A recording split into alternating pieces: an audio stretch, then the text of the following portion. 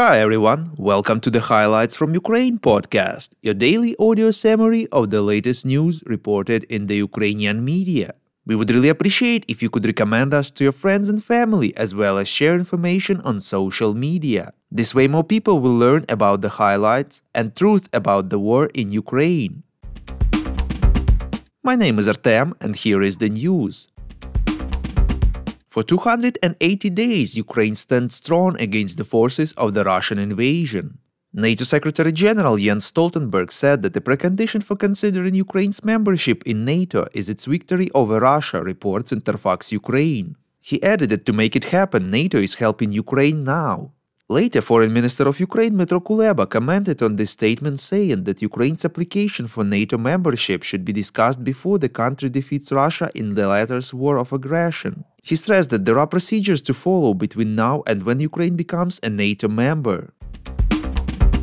An explosion occurred at the Embassy of Ukraine in Spain during the inspection of the received envelope, reports Interfax Ukraine. As a result, one worker was injured. He was taken to hospital, provided with help. There are no threats to his life at the moment.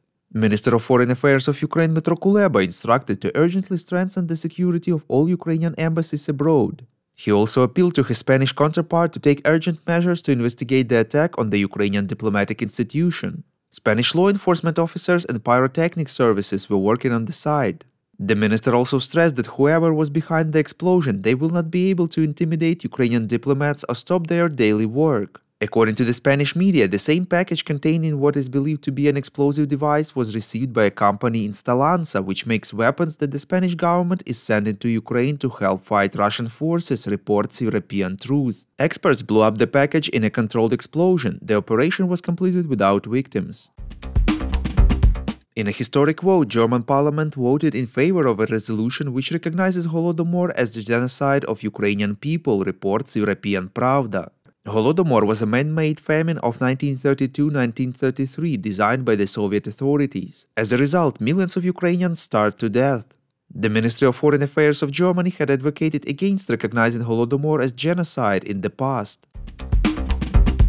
The US authorities consider it highly likely that Russia will continue to launch missile strikes on the civilian infrastructure of Ukraine, and the course of hostilities on the ground, although it may slow down in the winter, will not stop, reports Ukrinform.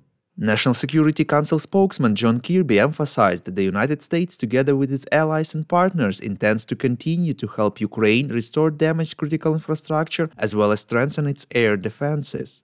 Kirby also said that according to the American estimations, the intention of hostilities in Ukraine will decrease during the winter months, and air operations will be complicated due to weather conditions. The American company Raytheon Technologies received a contract worth $1.2 billion for the purchase of NASAMS air defense systems for Ukraine, reports Ukrainska Pravda. According to the Pentagon, these funds will be used to buy 6 such systems. Their production is expected to be completed by 2025. If you like what we do and would like to tip us, you can now do so directly to our PayPal. Check out the link in the description to this episode for more details. And as usual, you can subscribe to our Patreon. In gratitude for your help, we will give you access to a series of exclusive episodes on wartime life in Ukraine. We call on you to demand from governments of your countries to impose the toughest sanctions possible on Russia and its citizens to stop their invasion of Ukraine.